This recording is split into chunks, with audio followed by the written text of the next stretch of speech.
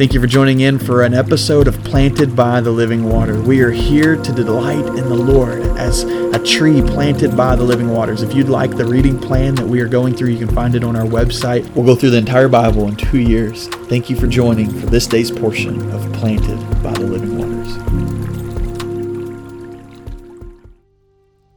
Welcome to episode 226 of Planted by the Living Water. We're in chapter 37 of Isaiah today, and we're right in the midst of a passage in Isaiah where Hezekiah is the king of Judah and of the Israel people, and you see Assyria is coming against Hezekiah and against Judea, and so we see where Isaiah is a prophet in the midst of this, talking about the destruction that's going to come if Judea doesn't turn against where they are, the foreign gods and the idols and all the things that they're struggling with, and turn to the living God.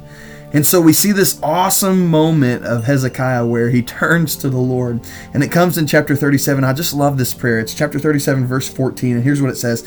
Hezekiah took the letter from the messenger's hand and read it, and then went up to the Lord's temple and spread it out before the Lord. And so he takes this letter from the king of Assyria, and he takes it and spreads it out before the Lord.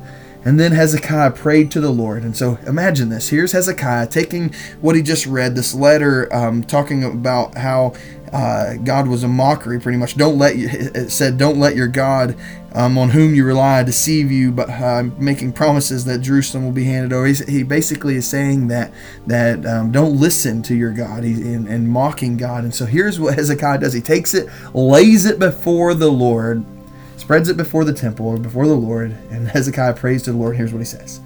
Verse 16. Lord of armies, God of Israel, enthroned between the cherubim, you are God, you alone, of all the kingdoms of the earth. You made the heavens and the earth. Listen closely, Lord, and hear. Open your eyes, Lord, and see. Hear all the words that Sennacherib has sent to mock the living God. Lord, and see it. Hear all the words that Assyria have devastated all the countries and their land.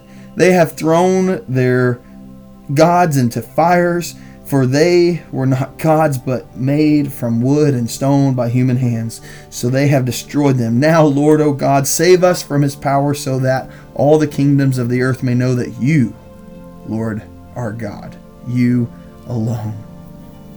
So Hezekiah takes this letter, puts it before the Lord in the temple, and says, God, here it is. You know what he's done. You know what's happened with Assyria and all the countries they've devastated, and they're coming for us. And so, Lord, would you save us for your glory, so that they would know, because they've destroyed all these others and thrown their gods into fires and shown that all of them are fake gods, false idols. But they can't destroy us, Lord, because you alone are God. And so may we be saved so that they would see that you are and you alone are God. I love this prayer. Maybe this could be a prayer that we even pray as things come against us, especially in the world we live in, with the culture that's coming against us, and the place that it seems like it is inevitable that we're going to be overtaken and destroyed, that there's devastation coming. It just seems inevitable of the place that we have went so far toward in our society. And so can we just take that? Can we take all of the media? Can we take all the news outlets? Can we take all of the mockery that comes in all the different forms of Hollywood and anywhere else? Can we take it before the Lord and just say, Lord, here it is. It's destroyed so many things. It's destroyed so many things and has overtaken. It's devastating everything around us. But God, may you save us, and may they know through that salvation that you alone are God.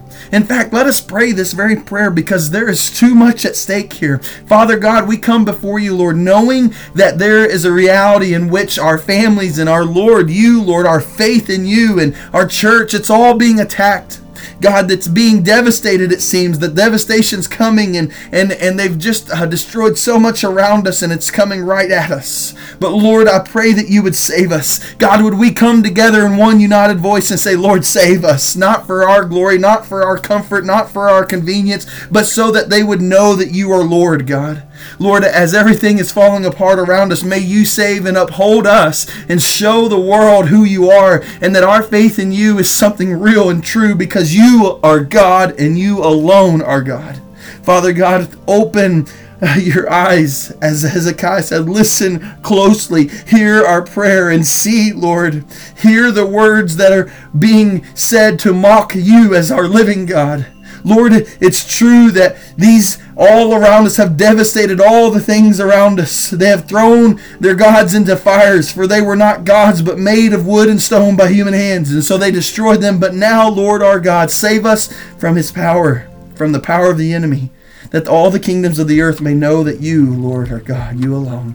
Father, we love you and we trust you. Save us for your glory. In Jesus' name we pray. Amen.